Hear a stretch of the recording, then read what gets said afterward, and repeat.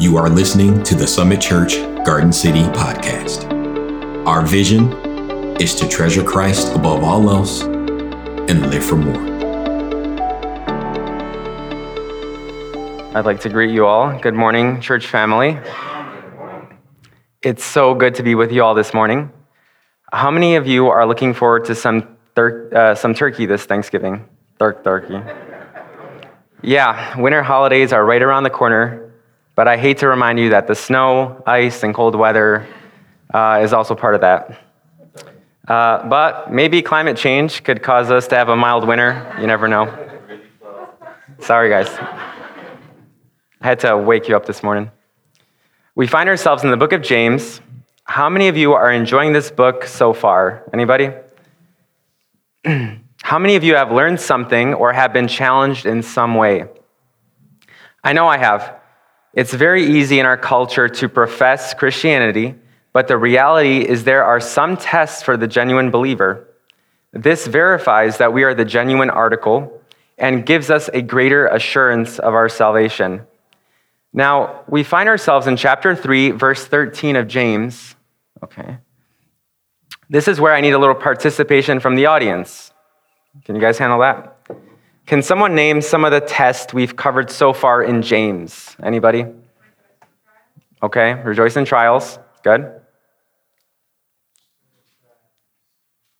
Huh? Steadfast through trials, rejoice in trials. Good. I'm sorry? Taming the tongue, good. That was last week, perfect. Good, that's a good one. Partiality, good. Faith without works is dead. How about doers of the word, not hearers only? Okay, that's a good one. Are we swift to hear, slow to speak? Does our faith produce works? Finally, as we learned last week, as we said earlier, tame the tongue. As Pastor Ovi put it last week, only God can tame our tongue. I find it interesting that Jesus touched a man's tongue. You guys remember that story? It's Mark 7:32, and this is the quotation. And they brought to him a man who was deaf and had a speech impediment, and they begged him to lay his hand on him. And taking him aside from the crowd privately, he put his fingers into his ears, and after spitting, touched his tongue. And looking up to heaven, he sighed and said, Ephphatha, that is, be opened. And his ears were opened, his tongue was released, and he spoke plainly. Isn't this the perfect illustration of what God the Son has done for us in our lives? We were deaf, we had no ears to hear his word, and our tongue did not speak righteous things. But one touch from our Lord, and he gave us ears to hear. Faith comes by hearing, and a tongue that now praises God, if indeed we have been born from above. Before we get into our text this morning, I'd like to begin by asking help from the author who wrote it. So let's bow our heads for a word of prayer. Heavenly Father, we are overjoyed this morning that we get to read and listen to the very words that come from you. I'm completely helpless when it comes to your word and need your help today to open ears and open hearts. I pray that the Spirit of God would use the word of God to reveal the Son of God in this text. Then I pray that we would apply this text to our lives today to grow and pursue wisdom that is from above. In Jesus' name I pray. Amen. So, the first point, I'd like to invite everyone to stand out of respect for God's word and to kind of get the blood flowing a little bit. We're going to pick up James 3:13 and then just follow along. Who is wise and understanding among you? By his good conduct, let him show his works in meekness of wisdom. But if you have bitter jealousy and selfish ambition in your heart, do not boast and be false to the truth. This is not the wisdom that comes down from above, but is earthly, unspiritual, demonic. For where jealousy and selfish ambition exist, there will be disorder and every vile practice. But the wisdom from above is first pure, then peaceable, gentle, open to reason, full of mercy and good fruits, impartial and sincere, and a harvest of righteousness is sown in peace by those who make peace. Amen. So you may be seated. Thanks. So the first question we must ask is, how does James connect the previous 12 verses that we talked about last week about the tongue and this week about wisdom? Some people might question, is James exhibiting some ADHD here or what? He talks about the tongue, now it's wisdom. Well, the answer is very simple. He is connecting wisdom in a sense of oratory or speaking wisdom. You see that in that day, Jewish and Greek philosophers would gather in the town square and present speeches to the public. They equated wisdom with the ability to talk on weighty matters for hours on end, or engage in rhetorical arguments and debate, or twisting the meaning of words and turn them to their advantage. James moves his focus to those in the church who try to show their wisdom and spiritual maturity simply with impressive words. Talking the talk, but not walking the walk. And speaking of twisting words, it reminds me of a story of an old man who had no friends except his doctor, his pastor, and his lawyer. Just before he died, he asked these men to gather around him at his bedside. The old man starts his final words by saying, "I've always heard you can't take it with you, but I'm determined to disprove that theory." He said, "I have $90,000 under my mattress. And when I die, just before they throw dirt on me at my burial, I want you each to toss in an envelope with $30,000 each into my grave." The three attended the funeral, and each threw his envelope into the grave. On the way back from the cemetery, the pastor said, "I must confess, I needed $10,000 for my new church, so I only threw in 20. The doctor then said, "I must confess also, I needed $20,000 for my new hospital, so I only threw in 10. The lawyer looked up at them both. He shook his head and said, "Gentlemen, I'm surprised, shocked and ashamed of you. I don't see how you could dare go against that man's final wish. I'll have you know, I threw in my personal check for the full amount." That is to illustrate the wisdom that the church was used to. And I wonder how many of you saw that coming. This actually brings us to our first point this morning. Wisdom walks. Verse 13. And I think for note or D group purposes, it would be helpful to kind of highlight in your Bible Hub or your Bible and separate these 3 points because they're very useful in kind of separating the text out. Verse 13, "Who is wise and understanding among you? By his good conduct, let him show his works in meekness of wisdom." The wisdom that James is talking about here doesn't just know the right words to say, but actually does the right works in an attitude of humbleness. I could think of no greater example of walking in humble wisdom than Christ Jesus. "There shall come forth a shoot from the stump of Jesse, and a branch from his roots shall bear fruit. And the Spirit of the Lord shall rest on him, the Spirit of wisdom and understanding, the Spirit of counsel and might, the Spirit of knowledge and the fear of the Lord. And his delight shall be in the fear of the Lord. He shall not judge by what his eyes see, or decide disputes by what his ears hear." Isaiah 11, 1-3, speaking about the qualities of Christ. Did you catch that? What wisdom, knowledge, and understanding comes? Fear the Lord. We begin our wisdom walk by fearing the Lord as Christ did. The fear of the Lord is the beginning of wisdom, according to Proverbs 9:10. The next step on our wisdom walk is humbleness. Again, there's no greater example than Christ. Philippians 2, 5-8. "Have this mind among yourselves, which is yours in Christ Jesus, who, though he was in the form of God, did not count equality with God a thing to be grasped, but emptied himself by taking the form of a servant, being born in the likeness of men, and being found in human form, he humbled himself by becoming obedient to the point of death, even death on a cross.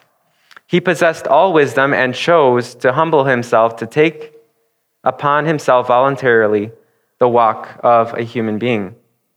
Eventually, this walk led to the cross, where the Son of God was pierced through his hands and feet for our transgressions. This wisdom from heaven was not just words, but deeds. Therefore, Christ is our example. Let us show our works in an attitude of fearing the Lord in humbleness. A practical application of wisdom can simply be to humbly point others to the source of wisdom. That is Christ. As someone put it, knowledge is proud that she has learned so much. Wisdom is humble that she knows no more.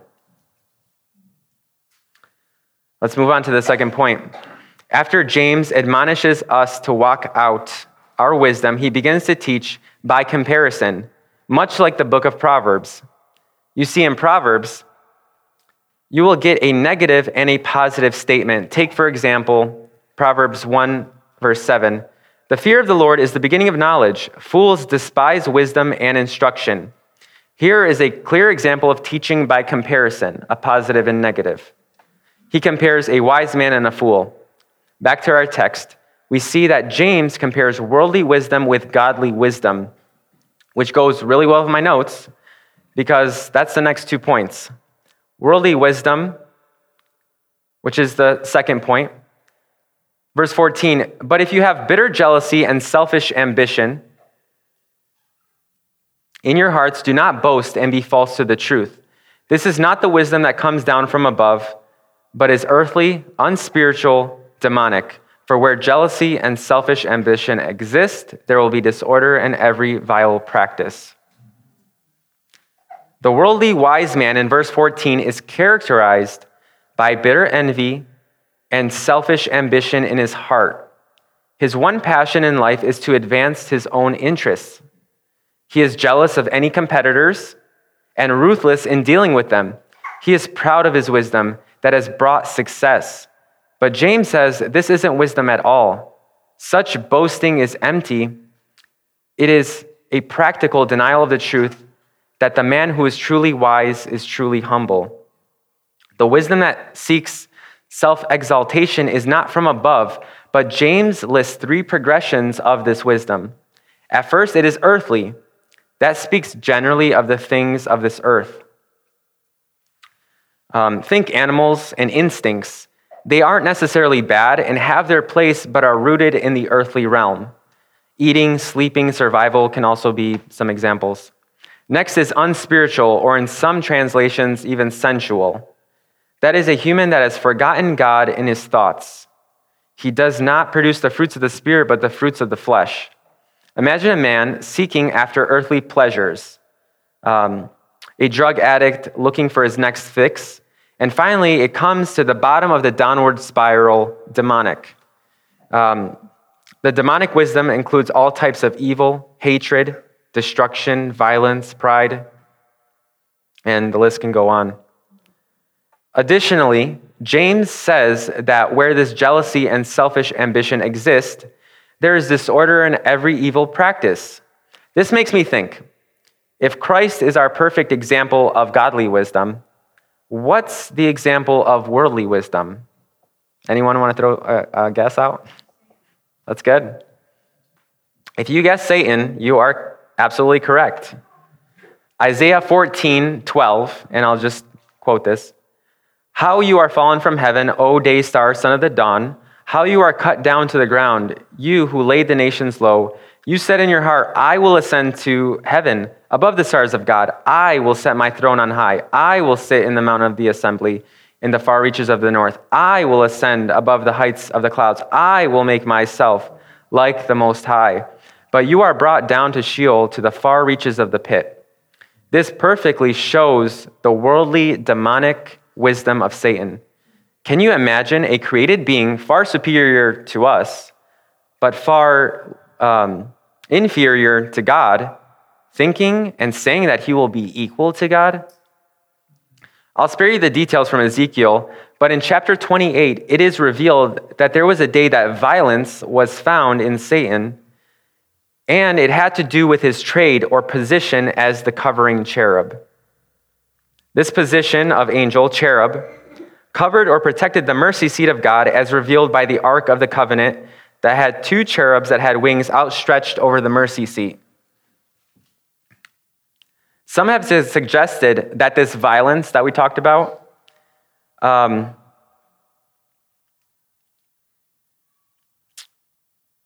is basically doing something by force that is unique to Satan is that he actually tried to sit on God's throne. If that's not selfish ambition, I don't know what is. Whatever the case, Satan's downfall caused the world to be plunged into confusion and every vile practice. Godly wisdom. Third point. Since we've talked about the walking wisdom and worldly wisdom, we come to our final point, godly wisdom. Verse 17. But the wisdom from above is first pure, then peaceable, gentle, open to reason, full of mercy and good fruits, impartial and sincere. At this point, I'd like to look at the quality of this wisdom. James says that the wisdom from above is pure. In thought, word, and deed, it is clean. In spirit and body, in doctrine and practice, in faith and morals, it is undefiled.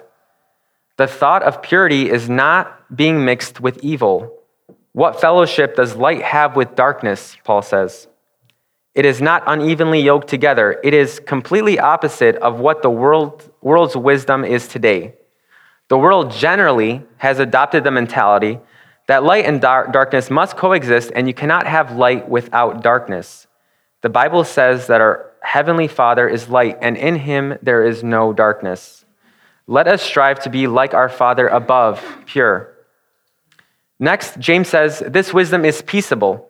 This simply means that a wise man loves peace and will do all he can to maintain peace without sacrificing purity.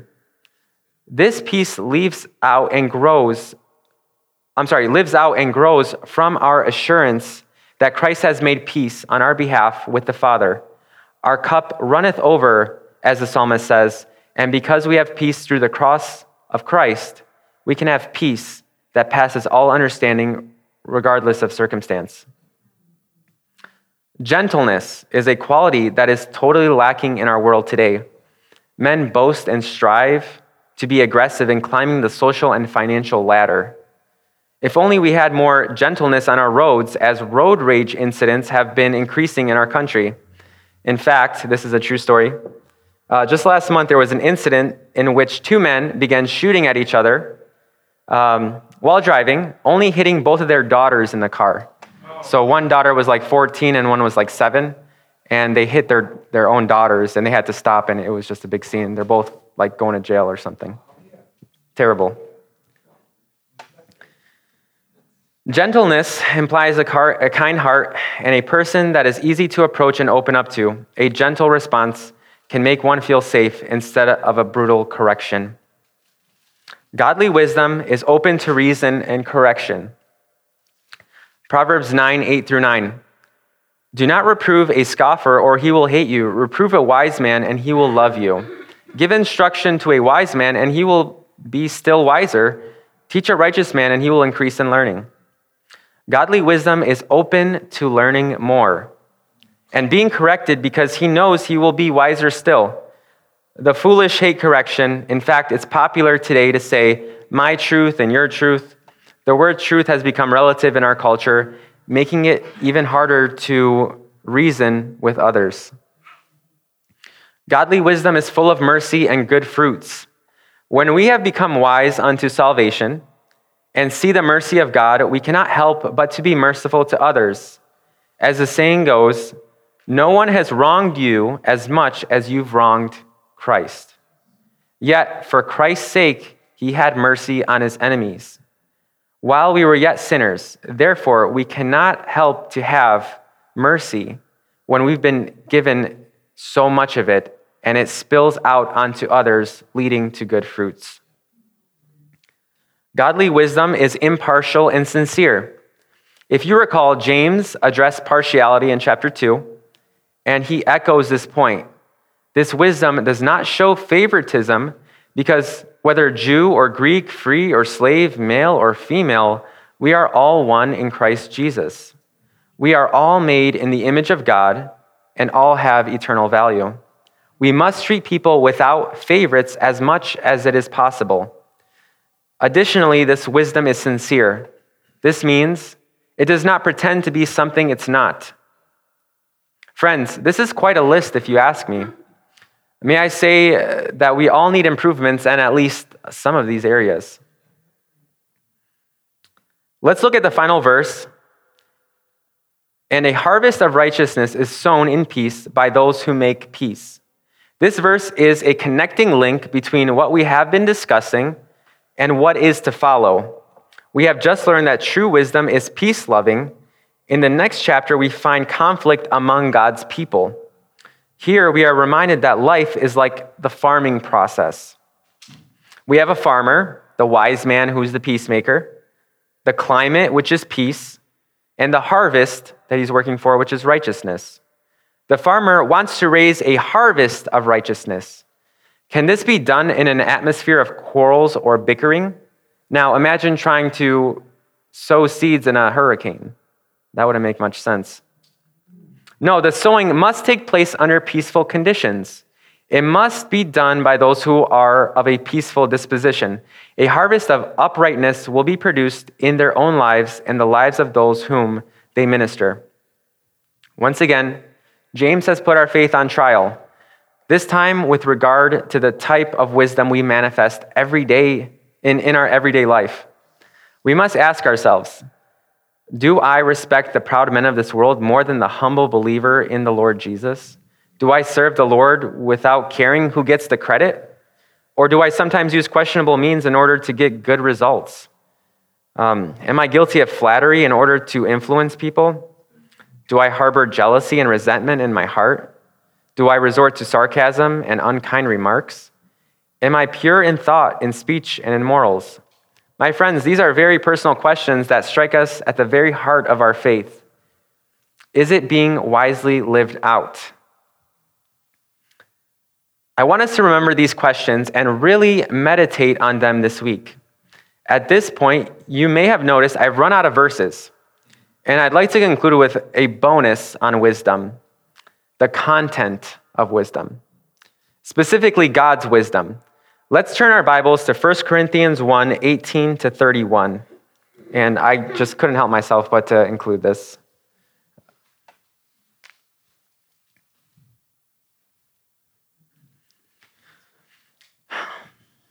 We'll kind of see the perspective of Paul in the content of wisdom.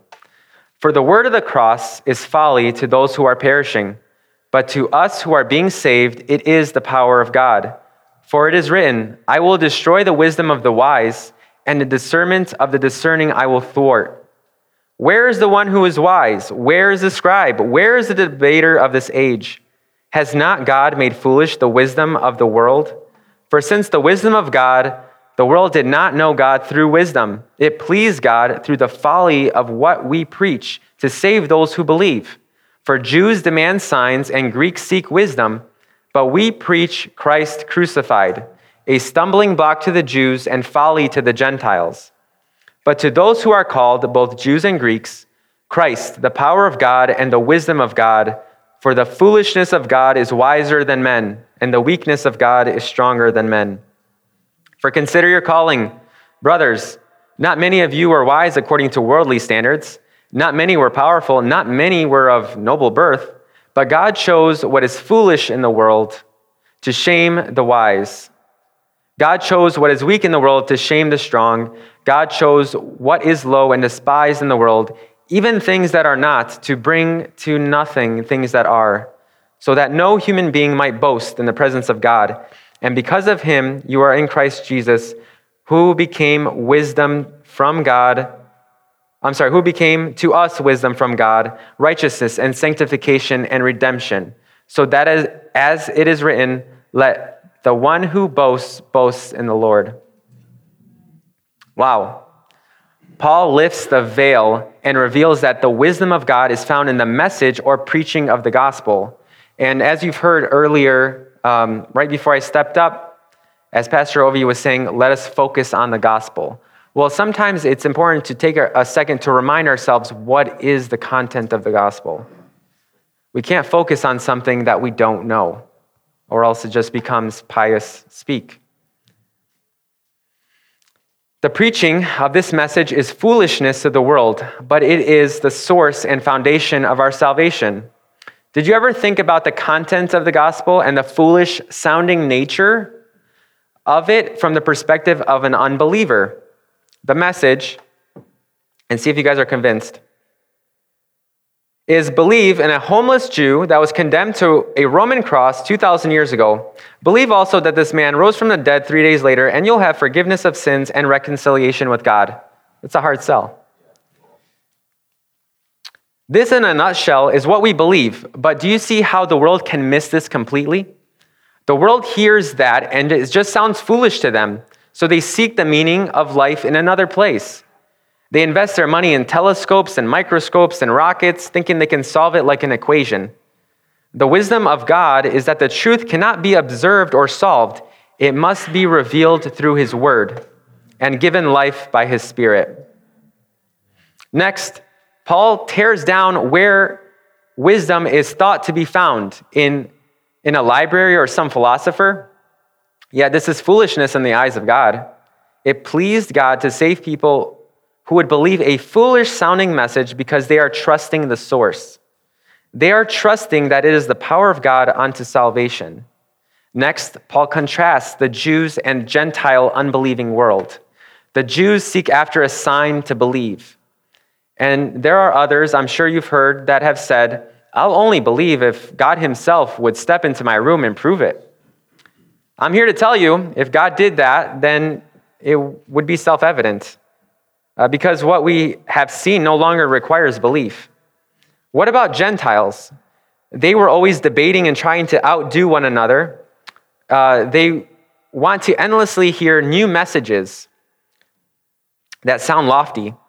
The Bible is so up to date because even today, people will believe anything as long as they hear according to a new study, which is true. I saw that. According to a new study, you say whatever you want, people will believe it. Thinking that the new thing is truth until it becomes outdated. Paul has just finished talking about the exclusivity of the wisdom of God, in that it is the preaching of the cross. We cannot budge on this message. If we have truly become wise unto salvation, we hear the contrary thing being said today. There are many paths up the mountain, but they all reach the same peak. Some will say. Yet the wisdom of God says, no. John 14:6, I am the way, the truth, and the life.